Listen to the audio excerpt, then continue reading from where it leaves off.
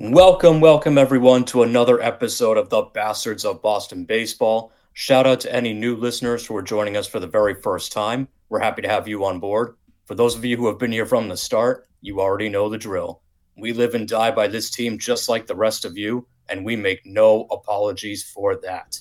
I am your host, Jason Kelly, coming to you from Canton, Massachusetts. If you want to find us on Twitter, you can find the podcast account at bastards_Boston.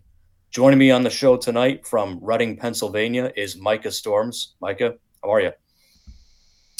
Jason, I'm doing well. A little bit rough day here. I didn't see the game live because I was with my students teaching. So I had the pleasure of going home and watching a 15-5 just butt whooping.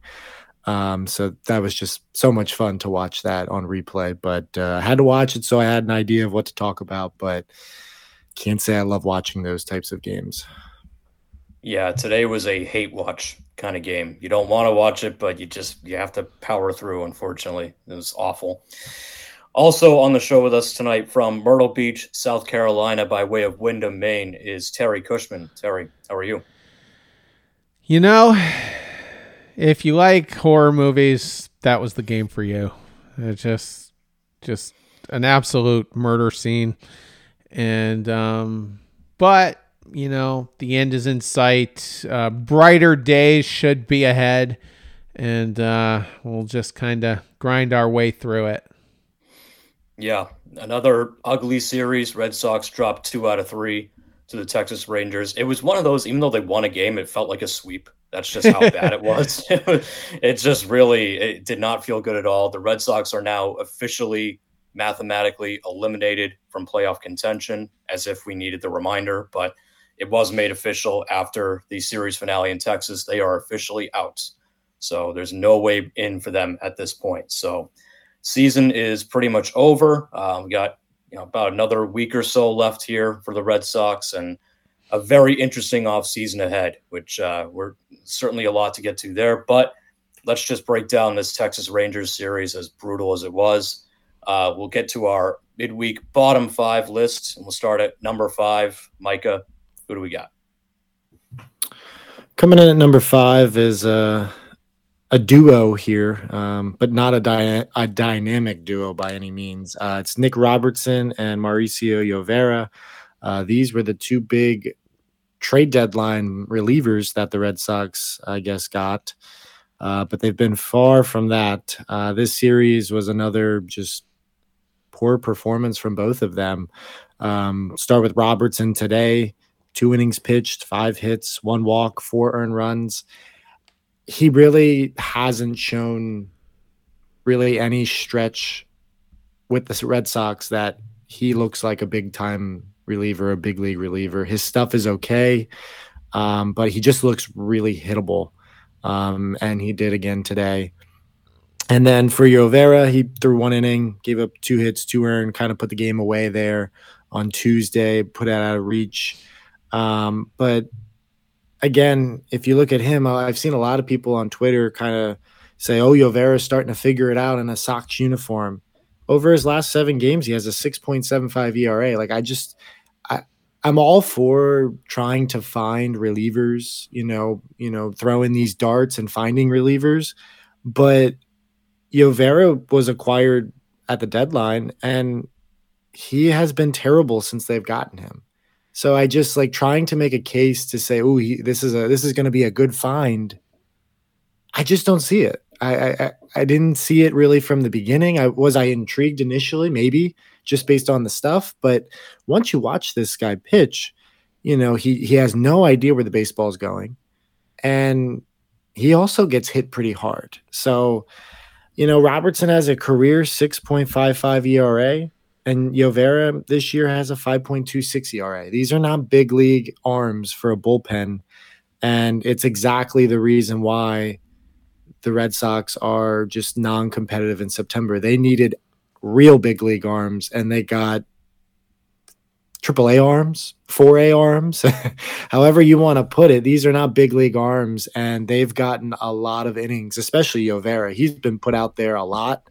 and he's been put in some pretty big situations, and he's just not a guy you have any confidence in when he goes into the game that the game is going to be they're going to hold the lead. You just no confidence. So to me, I don't see the progress that some of the Red Sox fans are talking about with these two, and personally, I don't see either of them impacting the 24 Red Sox next year. Terry. I was just kind of looking down the list. You got to scroll way down to get to Uvera. And I see another name down there, Richard Blyer. That's just how awful this year has been, just to see that name and just instantly like cringe, like, oh my God.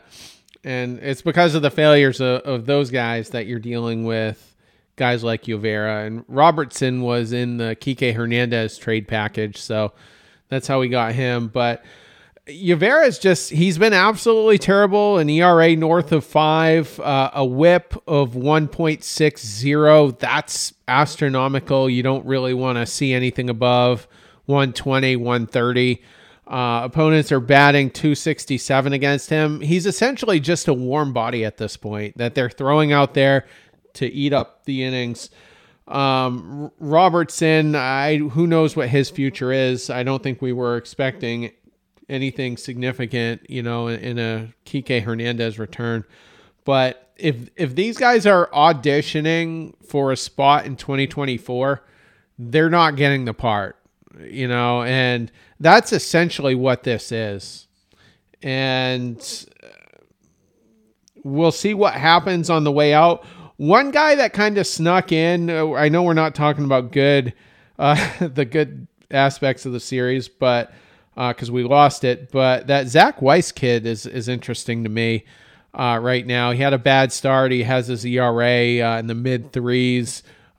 Seems to be pitching some quality innings, but you get back to some of these guys, and they're just guys like Uvera. They're just small parts of the Bloom era, and I just can't wait to close the book on it as much as possible.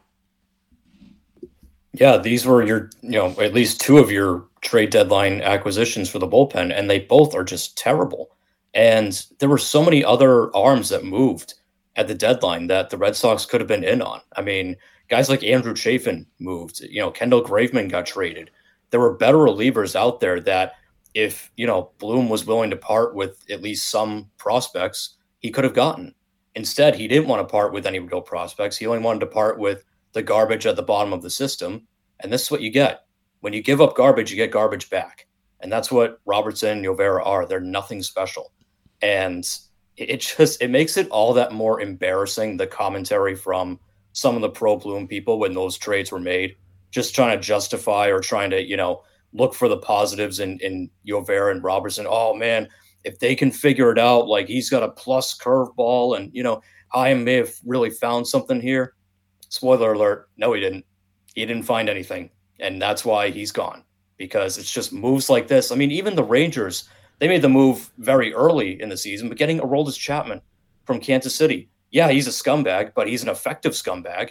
Pitched well against us this series. There were moves that could have been made, not just at the deadline, but before that. And Bloom didn't do it. Instead, he brings in these two bums. And this is what you get.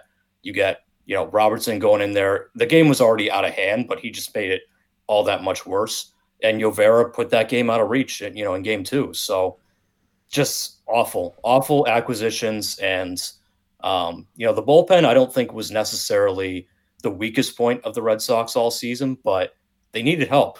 At the position they were in at the deadline, they needed some help. This was not it.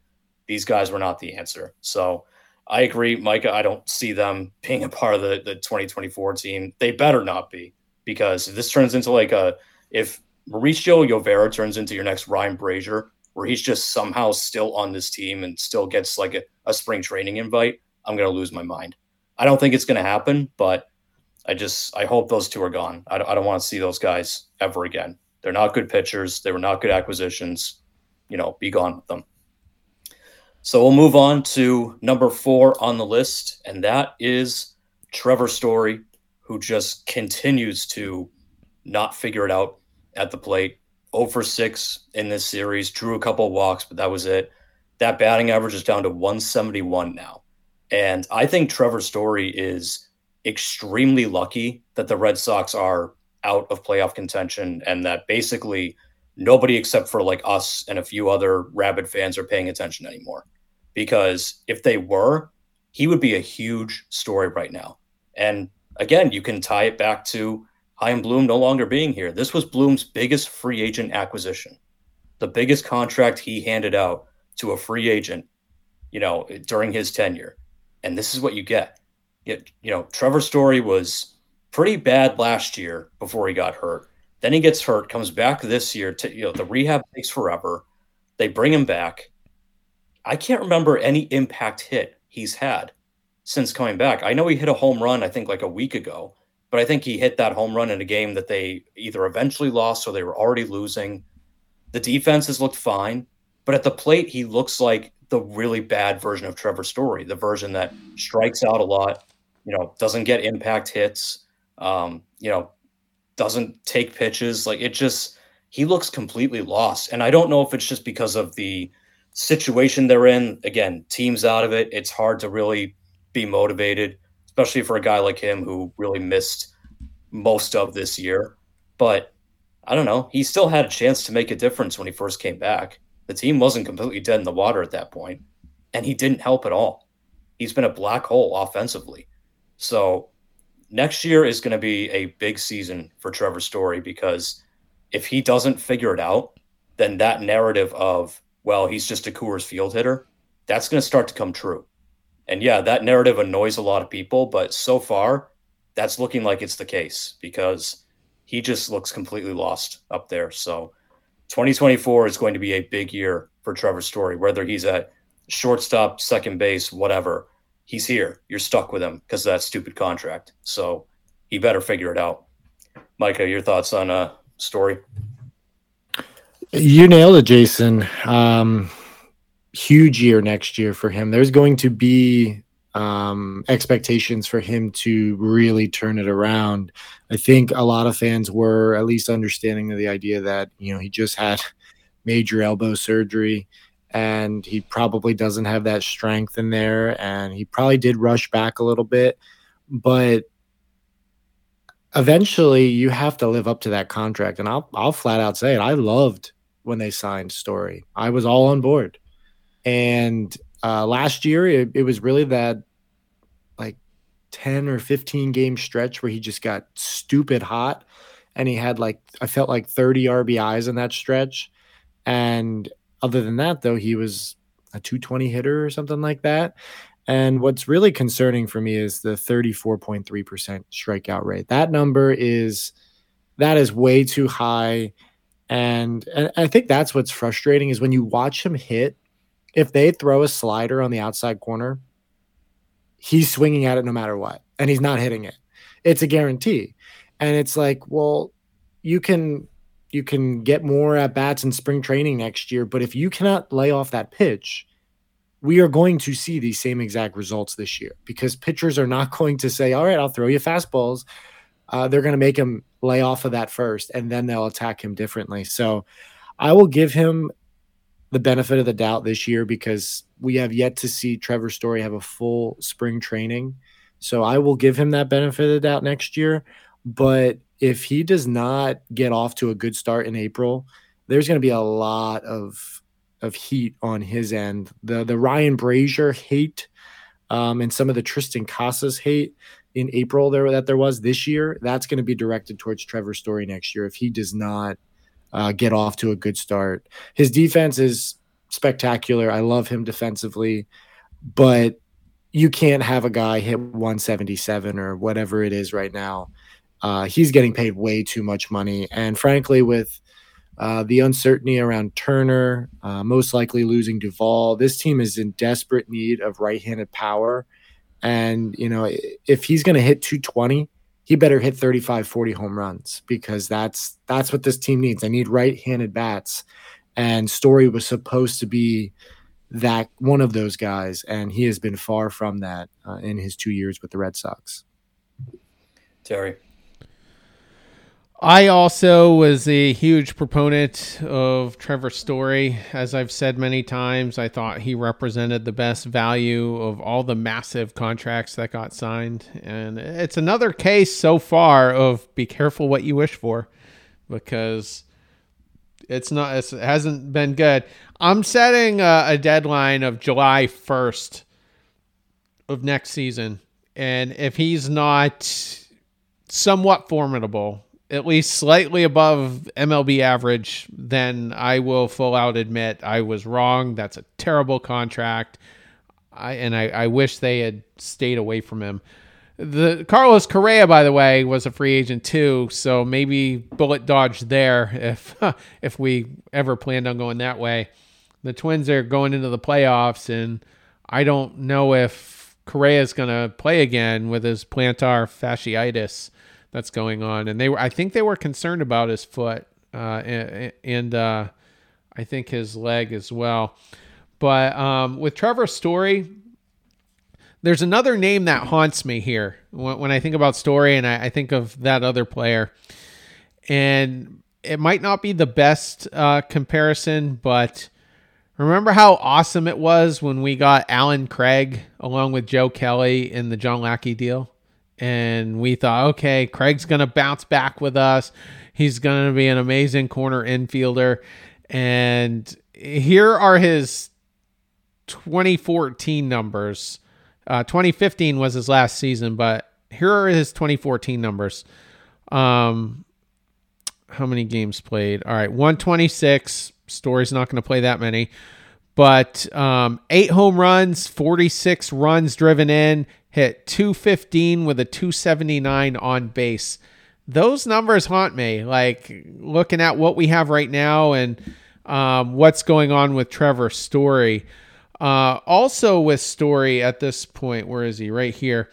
35 games so far. He's played 130 at-bats, plus whatever he had in Worcester, which was a full 2 weeks. So lots of at-bats.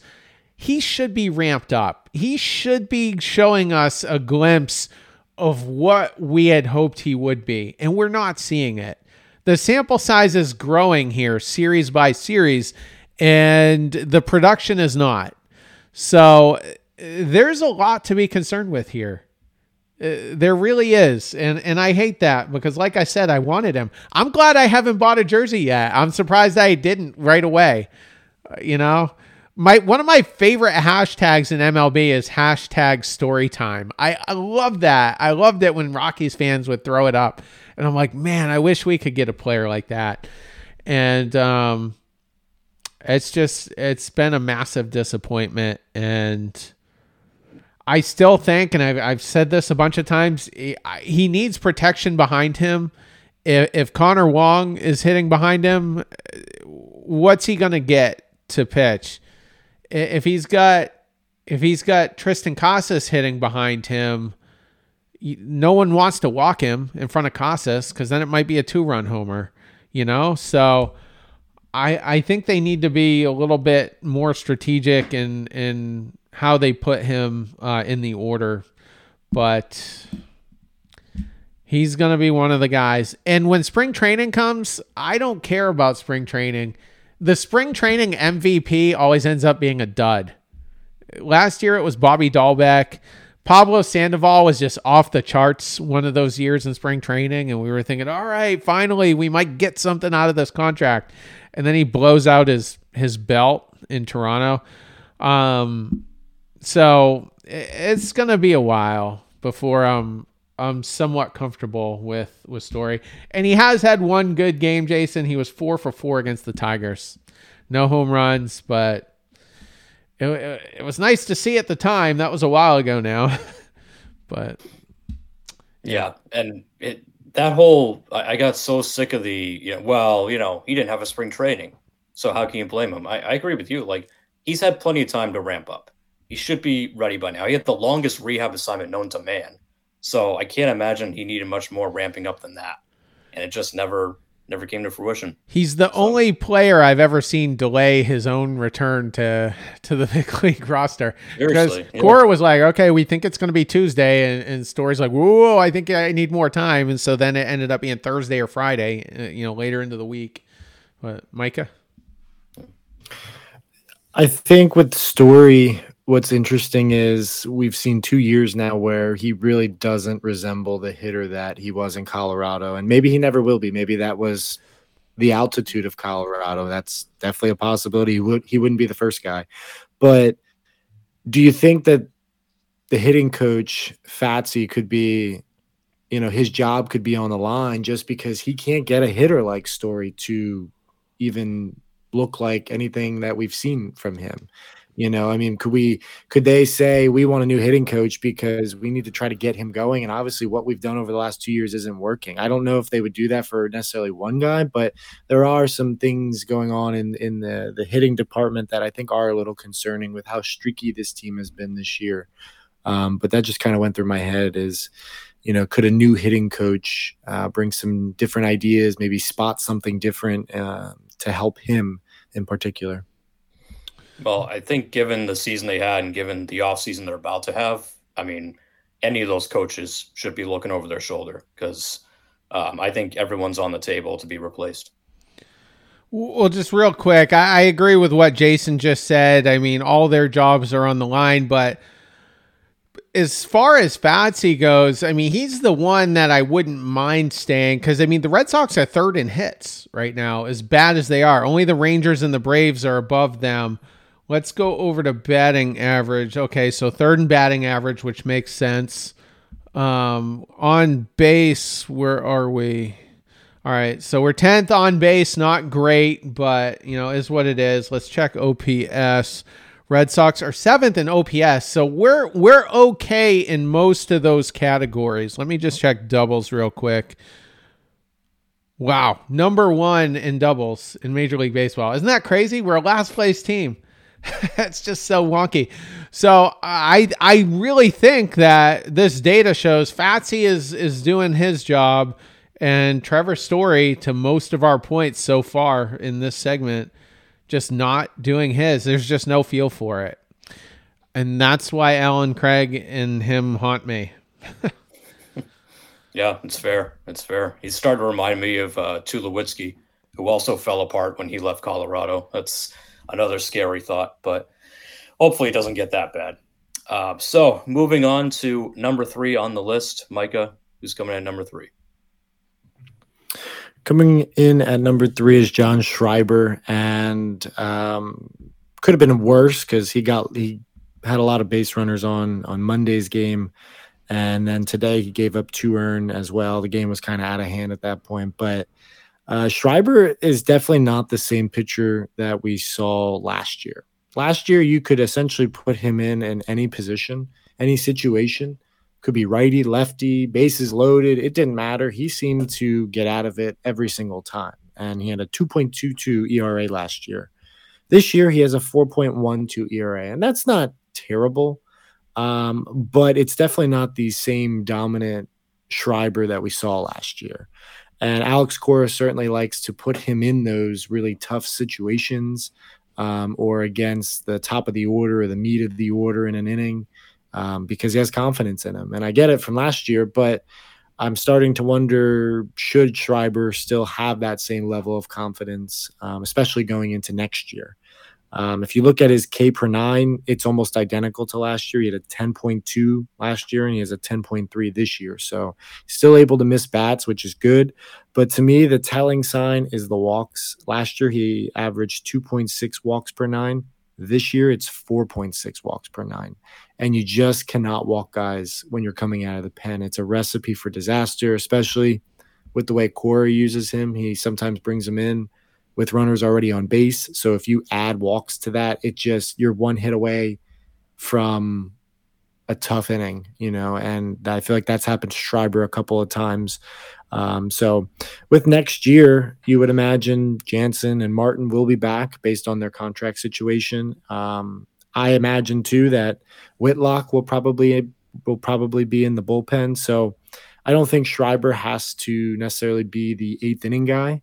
but as option 4, I still really like him there, but I don't know if I love him getting guaranteed high leverage situations every single time out. I think he does still need those outings to just get some work in and, get a nice 1, 2, 3 inning and get some confidence. But it seems like every time Schreiber's been put into games, it's been a high leverage situation. And that's not always the easiest for a pitcher who's kind of trying to find something. So definitely Schreiber's taken a step back this year. Again, he was a waiver claim, so it's not like this was top prospect, that the Red Sox had, and he started to figure, he came up and figured it out right away. He was kind of released by a couple of teams. So maybe the Red Sox just struck gold last year, and now we're kind of finding he is kind of more of an average pitcher than the guy we saw last year. Terry. I like John Schreiber a lot, and he was basically the Brennan Bernardino of last year. Pulled him off the scrap heap. I know one's a righty, one's a lefty, but still kind of came out of nowhere, was unhittable for a little while. And he's got that funky delivery, which is kind of hard for hitters to read. And I think there's enough video and repetition, at least against the American League East opponents that he faces. They're probably a little bit more used to him now. And you kind of knew last year probably wasn't who he was going to be. I mean, he had an ERA under 1 for quite a while, and now in recent games it's drifted above 4. So I kind of feel like he will have a spot next year on the team, and I'm still a Whitlock guy as long as they keep him in the pen. I think he's starting to show flashes of 2021 again, Garrett Whitlock. I mean, Martin's coming back. Jansen's coming back. I'm kind of glad we hung on to them, because if we were going to go into blow-up mode, they're hard guys to replace. I mean, if you got a good trade package, I guess I would have just lived with it. But with Whitlock, Jansen, Schreiber, Brennan Bernardino will be back. So there's 4. You've got a nice back end of the bullpen, and if we can finally have a starting rotation, the first one we've had since like 2019, maybe the usage of some of these guys will go down a little bit, and you're not going to be so heavily reliant on a guy like Schreiber. And all of them, it'll just balance it out. I mean, last I checked, which I think was last week, the Red Sox bullpen was ranked 19th. Okay. And that's crazy considering Martin's got an ERA of 1.07, just filthy this year. And Jansen's been okay. I mean, I'm comfortable with what he's done. I think he's converted 30 out of 34 save opportunities, something like that. Not bad. That's about average, for a top closer. So the bullpen's just been terrible with the exception of those 2. And the reason the bullpen's been terrible is because they come into the game so early. So if we can finally get a rotation, some of these guys should bounce back. And I mentioned a guy like Zach Weiss. I want to see a lot of him because and there's 9 games left, I think. So hopefully we can figure it out. We've got a mess this winter. Bloom getting fired for me was a great day. And I thought after the fact, I'd be pretty at ease, but I've got a lot of anxiety. I'm like, we've got a massive lefty problem. I just found out tonight for the first time that, and we were talking about it. Roman Anthony's a lefty. Oh man, that's so tragic. We have just so many lefties. And so we've got to figure that out. You have to figure the starting rotation out. I think the bullpen is really the least of our problems, even though it's kind of been the focal point of this series. But the next GM has a ton of work to do. Yeah, absolutely. And I agree with you guys. I think Schreiber absolutely, deserves and will have a spot on this roster next year. He's had a down season, but it hasn't been outright horrible. And I really think it's the usage rate that caught up with him. Last year, he appeared in 64 games. Not even in the minors did he ever do that. His most games appeared was like in 2018. He had like 49 games in Double A. So he went from just bouncing around and not really pitching that much to all of a sudden being in 64 games in 1 year.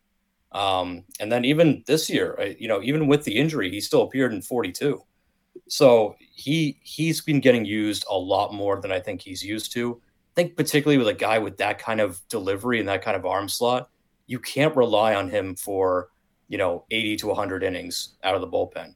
You've got to really pick your spots with a guy like that, and he really should just kind of be a right-handed specialist. If you're running into a lineup that's got like the White Sox, right? If it's Robert Jimenez, another tough righty, that's where you bring in Schreiber. You don't just bring him in the seventh, eighth inning every single time when it's a close game. So I think that's something that Cora has to, learn with him, is that this guy's not going to be able to hold up for, 40 to 65 appearances. It's going to have to be closer to like 30s for him. And he's just going to have to be more of a right-handed specialist. Because I think the usage, he got hurt this year. I think that contributed to it as well. And I just think they burned him out a little too much. So still has good stuff, still has a live arm. I do like that delivery and that arm slot. I think it's tough on right-handers. I just think cut down the usage a little bit, and I think he'll give you a much better season next year. So like you guys pointed out, Martin and Jansen will be back.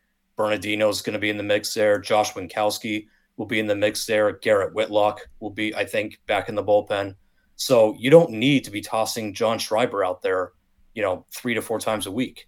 You can really pick your spots with him, and he can just be your right-handed specialist. And I think that will keep him healthy, and I think it'll also it'll keep him more of a mystery too to other teams. And I think that's where he does his best. So I think the usage caught up with him, but hopefully, with a more bolstered rotation, he won't be as relied upon as much as he was this year and last year. So that's another reason why they really need to go out and fix that rotation. I can't remember if I asked this question with you guys or maybe it was the early week crew, but I think Winkowski's numbers are better than who he has been. And a couple of stats that bother me are his whip, which is right around 150, and his batting average against was 280, and I think he has gotten that down to like the 260s or so. But I feel like he could be a sell high guy right now. Like, just he put together a decent season. ERA looks good. I think his strikeouts look good. Huge sample size. I mean, he's one of the most heavily used relievers in Major League Baseball, and he has been number one at times. You're looking at trade packages, and the Bluminati will be afraid of trading prospects, and I'm not a big trade your prospects guy, but I think you got some guys on this Major League club right now that represent good trade value.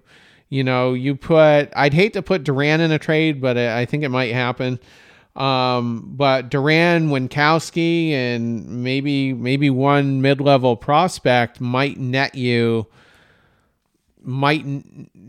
a decent right-handed bat. Maybe a better option than Duvall, for instance. Like, I just feel like you can part with some of these guys. Or do you guys think Winkowski, maybe the new pitching coach will make him better and he's worth keeping? Because that could be the case too. But I would move him. I don't hate the idea, and he sort of also fits that, a spike in usage kind of profile, because he went from being a starter, pitch every 5 days, to all of a sudden gets turned into a reliever and now has made 56 appearances out of the bullpen this year. So that's a big jump for a guy who's used to getting 5 days rest to all of a sudden you're pitching in 56 out of 162. And you're going back to back sometimes. And, he has been highly used this year. So you do wonder, is that going to catch up with him the same way it did John Schreiber? and he has a down 2024. I don't hate the idea. If a team wants him included in a big trade package and you're getting something significant in return, I wouldn't be heartbroken to see Winkowski included in that, because I do think that he could be a regression candidate. Mike, any thoughts? I think trading Winkowski, I think that would be a mistake. A guy that throws 98 with 99 we've seen this year, the Red Sox just don't have guys like that in their bullpen. And you look further down the road, you're going to lose Martin and Jansen after next year, and you're not going to probably bring them back based on their age. So they'll go elsewhere. And then after that, who's your bullpen? You have Whitlock. Maybe Houck goes into that role. But you're looking at having to spend to go get a bullpen, and you could have Winkowski, Whitlock, like that could be your 8-9 inning guys potentially. I just think the stuff is too good with Winkowski. I don't like the usage. I think the 2 to 3 innings that he was throwing in the beginning of the year has kind of caught up to him now, because now he's just max effort for 1 inning, but he has a lot of innings on his arm this year based on somebody who's just max effort. So I agree there is concern with the whip. It's very high, especially over, I would say, probably since the All-Star break. But I just think he's got the swing and miss stuff, and we just haven't seen the Red Sox have a lot of swing and miss in that bullpen. And I just getting rid of somebody who has 5 years of team control, you better get back a really good bat, because bullpen arms are not the easiest to replace, especially guys at the end of a game. Yeah, he's also, when he's on, he can get a ground ball, and then a double play and out of the inning, and I like that too. But it's just frustrating when he comes in, like, right away, within the second or third pitch, if he has it or not, and what kind of an outing it's going to be. So, but we'll see. If it happens. I mean, I guess I don't have strong feelings either way, but if he does get shipped, it's not going to bother me any. And one last point on Winkowski, coming into this year, what was your expectation for Winkowski? Not what good, and I see where you're going with that, and he's exceeded expectations for sure. Yeah, I think he has exceeded it like times 5 or 10 based on just how good he's been. And I'm just curious, like, if he goes into the off season with the idea that I'm a reliever now, and maybe he just works on his command a little bit. He's added some pitches, I believe, in spring training. He added a cutter, which is a really big pitch. So if he could just keep working on that command piece, I personally think what he's done this year in terms of like the ERA and the strikeouts, I think it's very repeatable for next year. I could totally see him having another big year. It just really comes down to, do they have a starting rotation that prevents such a high usage rate? Like these guys have just been abused out there, game after game after game. And I would like to see them have a rotation where you don't have to use Winkowski 4 games a week to try to win. Like, that's just, it's not sustainable over 162. So I'm a big Winkowski fan. I think he's got the stuff to be an elite reliever. I'll put a Winkowski jersey for you on my Christmas. I'm just kidding. Yeah, I mean, he's a guy that if they do, decide not to move him, and he goes into next year with that mindset of, I'm going to be a reliever, and he's your 7th inning guy, then I'd be very curious to see how a full season of that goes, because I do like his stuff. Again, the usage that always concerns me. A big spike like that, I just hope that he's able to maintain that and not get hurt, if that's going to be the case. So Winkowski will be definitely someone to keep an eye on for sure. With that, we'll move to number 2 on our bottom 5. Terry, who comes in at number 2? That will be Brian Bello, and some of you might have thought he would be number 1, more on that later. But dude got lit up today. Just massacred out there. And it was quick. He gets out of the first inning cleanly, and then it was bombs away in the second inning. Jonah Heim, who I'm more and more impressed with as a catcher. I mean, he's basically emerged as a top 3 or 4 catcher in Major League Baseball, in my opinion. Blasted a 3-run homer, and that tied the game. So Bello had 3 runs to work with, thanks to Adam Duvall, who I think hit a 3-run homer himself. So Heim ties it. Mitch Garver also hits a solo shot, with traffic on the bases. Adolis Garcia plated 2 runs, and it went sideways fast. And I'm not really concerned. I mean, it's kind of a weird time to be, a Red Sox player. You don't know. They don't know who their manager is going to be next year. They don't know who the executive's going to be. Some of them are probably wondering what kind of wholesale changes are there going to be? Am I going to be here next year? And Bello isn't one of these guys, obviously, but it's just, there's a lot of distractions right now. And so I'm not surprised that the number 2 offense in Major League Baseball tuned him up pretty good. Earlier in the year, where was it? On, let's see, July 5th. That was Bello's 14th start of the year. He pitched a gem against the Texas Rangers, who were a hot team in baseball at that point. He went 7 innings, just gave up 2 runs. Not a ton of strikeouts, 3, but was quietly in control of the entire game. The Red Sox got the win by a score of 4-2. So, bad start. It was ugly to watch, but I think the future is still bright for Brayan Bello. Micah. Yeah, this one was painful to go back and watch because I knew his stat line, and Bello's my guy. So to go back and have to watch him give up 8 hits and 4 walks. When I felt the vibrations in my pocket about the score updates, and I'm like, oh my gosh, I'm like, these have to be like dribblers or ground balls through the hole. They were not ground balls through the hole. They were rockets. He got shelled. Probably his worst start this year, I would say. It felt like he has moments in games where it could get away from him, but he seems to grind through it and kind of limit the damage. At least this game, there was no limiting of the damage. The Texas just ambushed him, and he didn't have an answer for it.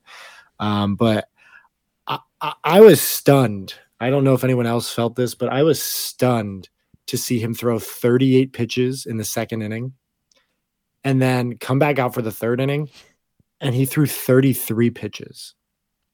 That to me makes no sense. Why is Brayan Bello, who is probably, in terms of value, based on the fact that this team has no pitching essentially moving forward, might be your most valuable piece on the entire team, why is he throwing 82, 83 pitches in 3 innings in meaningless September games? I don't understand that. The way they've handled him at times, they've handled him with kid gloves. He had that one start where he got pulled in the 5th inning at 81 pitches or 82 pitches. And it's like he just threw 82 pitches in 3 innings. He should have been probably pulled after that second inning. I would probably never let him go 38 pitches in 1 inning. But if you really wanted him to work through it, fine. But once he's above 25, 30 pitches, get him out of the 3rd inning. That made no sense. Like that, this is not something worth risking an injury where he throws 71 pitches in 2 innings. That just is absurd. I didn't understand that. I had to do a double take. I had to add on a calculator the numbers because I just didn't believe it. To me, reckless to keep him in the game when the Red Sox are completely out of it. I don't understand that at all. Yeah, that was definitely a weird decision. And it's not like they could say, well, we didn't want to, give him a crisis of confidence. I mean, the team's going to be done here in 9 games. He's going to have a whole winter to worry about his confidence. Like, it's not like the Red Sox need him, to be, right on track for that next start because it's going to be an important game. There are no important games anymore. So, yeah, I feel like leaving him out there and just letting that pitch count continue to rise in a meaningless September game made no sense. In terms of just Bello in general, look, he's still one of your, big pieces moving forward. Whether or not he'll ever be like a future ace, I don't know at this point. I think he could end up being more like a really good number 2 or number 3. I don't think he has ace type of stuff because he just doesn't get the swings and misses that he needs. The other thing that he's got to work on is he has the opposite problem of, so like Tanner Houck, we've talked about it before, how he just doesn't seem to get rattled when he's on the mound. He can, he gives up a couple of runs. He just kind of takes a deep breath and like he's still in there. Brian Bello gets rattled. When things go bad, they go bad quickly. And he gets very emotional on the mound. You can see him kind of, spiking the rosin bag on the mound, getting really frustrated with himself. Today, pitching coach tries to go out and calm him down. It gets worse from there. And this was really concerning too, because he had a 4-0 lead to start off. Like the Red Sox started off gangbusters. He gets the 3-run homer from Duvall, gets another solo shot from Dahlbeck. He's up 4-0. Like, he should have confidence going into that. And then all it takes is one bomb from Jonah Heim, who's a really good power hitter. And you could see it. Bello just, shaking his head, frustrated, cursing at himself. And then it just got worse. And it snowballed and it never got better. And he never regained control of his emotions and he never regained control of the game. So, look, he's a young kid. He's, this is his first full big league season. I think that the maturity is going to come in, as he goes on, and he'll get past those issues. But for right now, I mean, the emotions get the better of him too many times, and that's what leads to some of these bad starts. He just gives up one bad hit and just kind of loses it on the mound. So that's something that they're definitely gonna have to work on him or work on with him, because he is still one of your better pitchers. He does still have very good stuff, but he needs to learn to keep the emotions in check. When things go badly, you've got to just be able to take a deep breath and try to keep your team in it and try to get out of the inning. Instead, he lets loose, and it usually leads to bad starts like today's was. He's done okay at times though with traffic on the bases and kind of held them from scoring. I mean, today he just got blitzed right away. They were on him and it was fast and he just had no answers for it.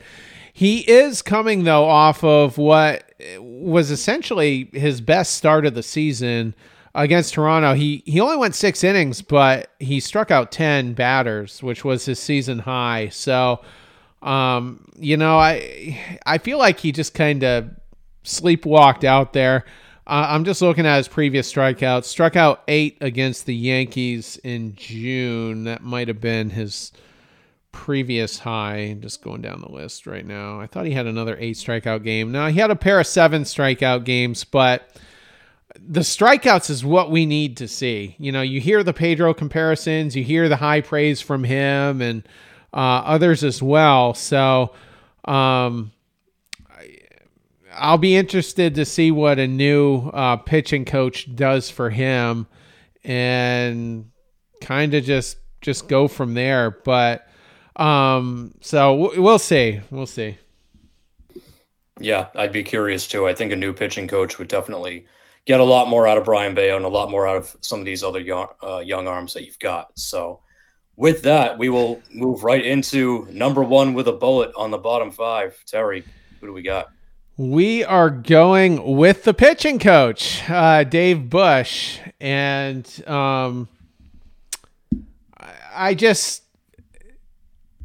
there's no coach that needs to be replaced faster than Dave Bush. I mean, Carlos Febles, not a popular guy, probably going to lose his job. But how many times have you seen Dave Bush go out to a mound, and Micah cited it earlier today, talk to the pitcher, and then it gets even worse. It gets even worse. It happened with Bello today. It happened, I think, with Yovera a couple series ago. It was a 3-run bomb that was given up that series. The game got really out of control. I want to say that was one of the Baltimore games. What has he fixed? What has he fixed on this team? Like, everybody flounders with Dave Bush. And Juan Nieves got a fairly quick hook. He only lasted, I think, a year and a half with the Red Sox. He got fired for Carl Willis. Dana Lavangie at times I didn't think was that good, but we won a World Series with him. I said one of the biggest regrets Heim is going to have is probably the 2022 trade deadline, not getting under that tax so that he could go all in this year with one last big push to save his job.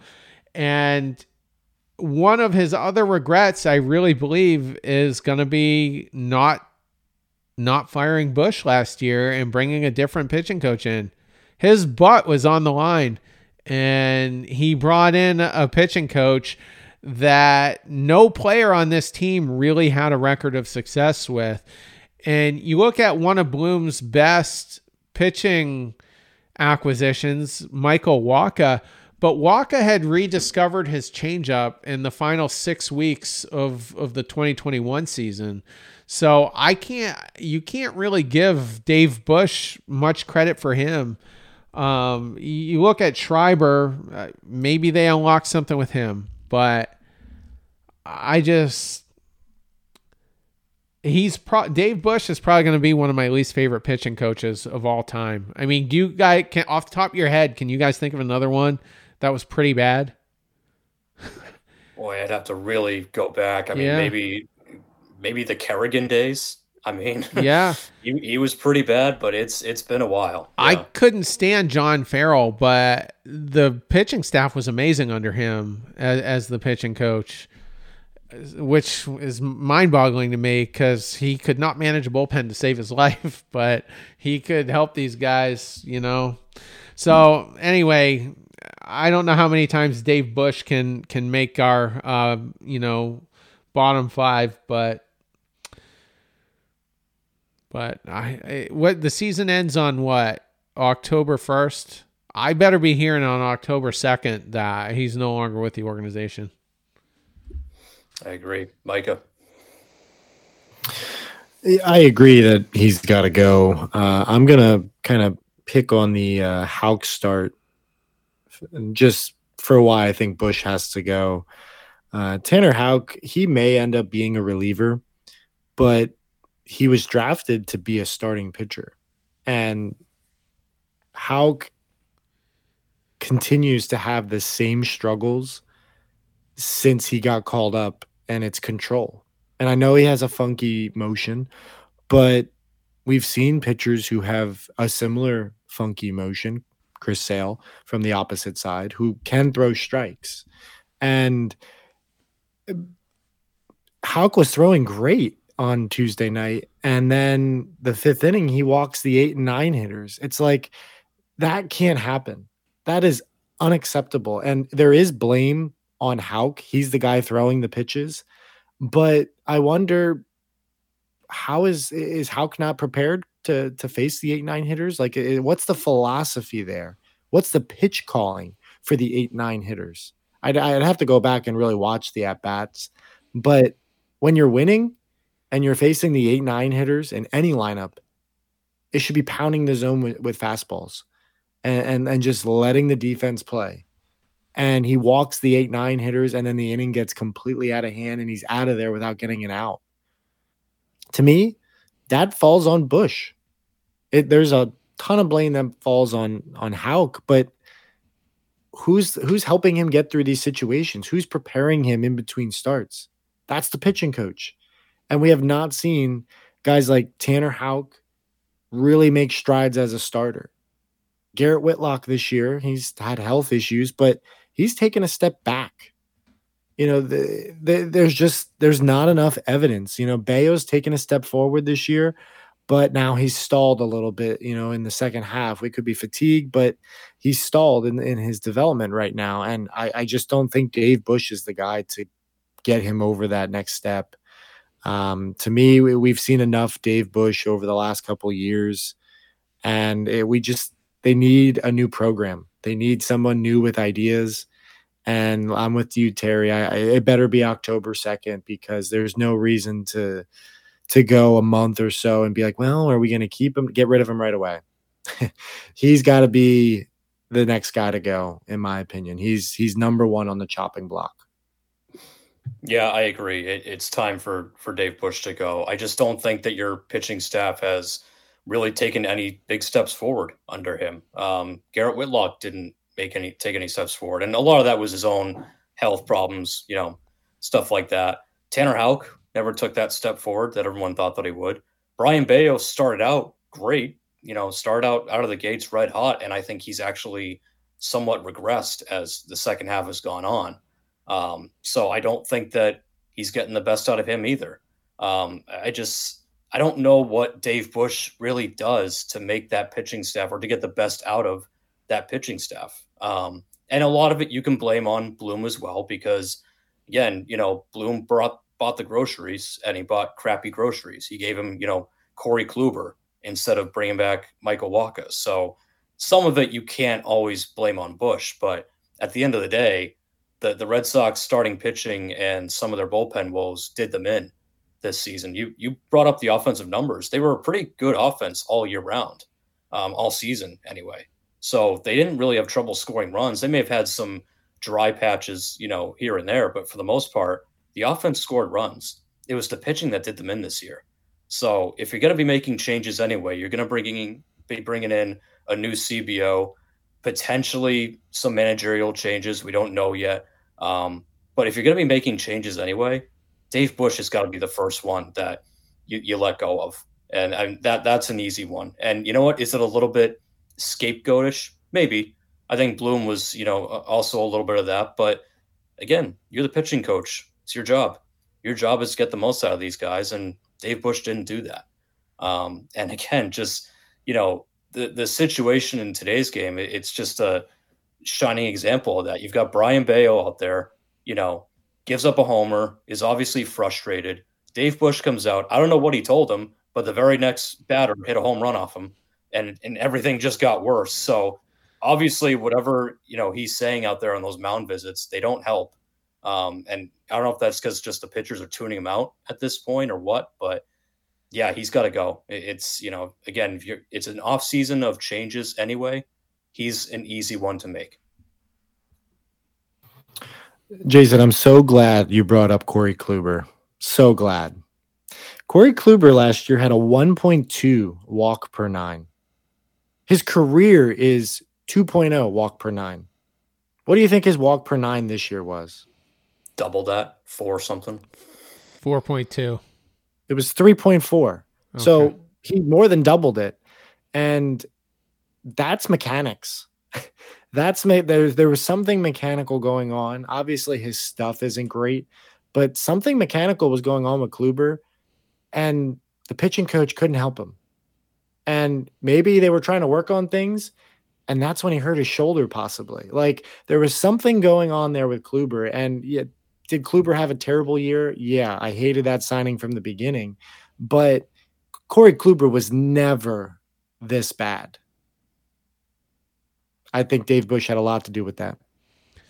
And when the new GM comes in, hopefully he knows right away who his guys are, and knows that they have a track record of success. There's something unique about how they identify how to work with pitchers, and that's going to be so important. I kind of hope it's not a first-time pitching coach. I hope it's somebody that has a pretty decent track record.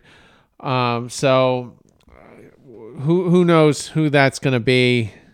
Hazen is still the big name out there, but the consensus among us is that he probably stays in Arizona. But if he does come over, Brent Strom is his current pitching coach, and he was the godfather of the Astros pitching program, the current dynasty. So that would be amazing.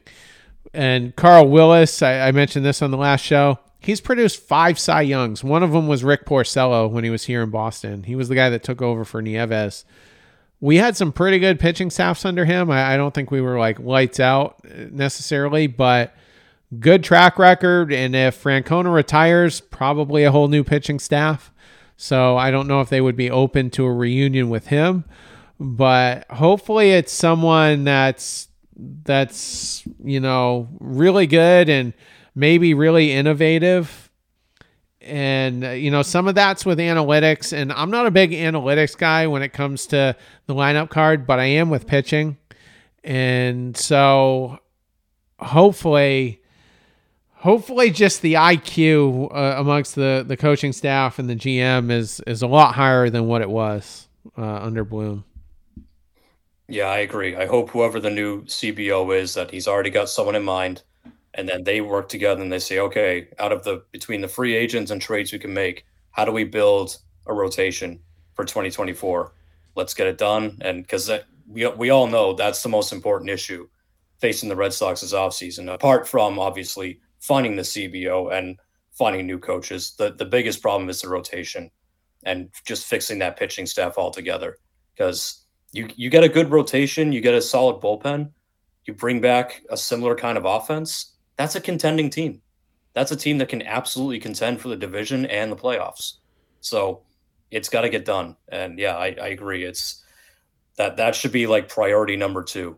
Get the CBO and then, okay, let's find ourselves a new pitching coach and let's build it that way. And a wholesale program too. New analytics guys to send down to the minors that can start developing these guys much earlier, than before they get to the major league level. Because we're not doing it. We're not. And I've said this a bunch of times before, but the new GM, he's got an empty cupboard when it comes to pitching. He's got amazing bats, starting to hit the upper levels. But man, he's got some work to do when it comes to pitching.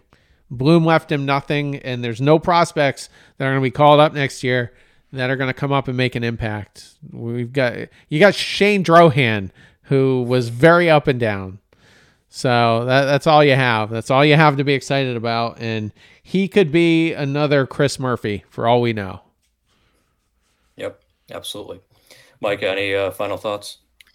Yeah, with the new GM coming in, I'm curious too. I don't think under Chaim Bloom with the draft, they drafted any pitchers in the first 2 rounds. So I'm curious, will that change, and will pitching, because there's not a lot of pitching in the system. I wonder if they're going to be very aggressive next year in the draft and maybe go pitching heavy. That doesn't always work. The Royals did it a couple years ago, and they essentially whiffed on everybody. So there is risk, especially injury risk. But even if you only hit 1 out of 5, that's one guy that you kind of need. You really cannot build a successful pitching staff via the free agent market. It's just it's risky and it's costly. And whoever comes in, you might be able to build the pitching back up initially via trades and free agency, but it's not sustainable. They got to figure that out moving forward. So they do have some reinforcements, like a Brian Bello, that they could put into a staff that Brian Bello isn't put in and expected to be the ace of the staff when he's called up. That's ridiculous. But, could he be a number 5 starter when he's called up? That seems more realistic and, manageable for a player. So that's what I'm wondering with the new GM. I remember when David Price got called up in Tampa, he was just pitching out of the bullpen. Like, they didn't throw him into the rotation. That's how I think he got the last out against us in 2008 to send us home for the year. So it would just be nice to have that type of a setup, to kind of take the pressure off. But that's it for me. Yeah, Well, and especially thanks to Bloom, they've got like 18 middle infielders in their top 20 prospects. So, yeah, it'd be nice to see some pitchers actually break through and change up that formula a little bit too. So, we'll see what happens with that. But we will wrap here. Keep an eye out for our series prediction show. We'll be giving you our predictions for the White Sox series. That will be available for your evening commute. And then on Friday, we're going to have something special for you guys, something a little different. I'll just leave it at that, but you definitely don't want to miss it. So definitely keep an eye out for Friday's release because you're going to love it. We had a guest on, and it was epic. Yep, absolutely. So definitely check that out on Friday. And then, of course, the weekend crew will have you guys on Monday to recap the White Sox series. So everyone, have a good weekend. Take care.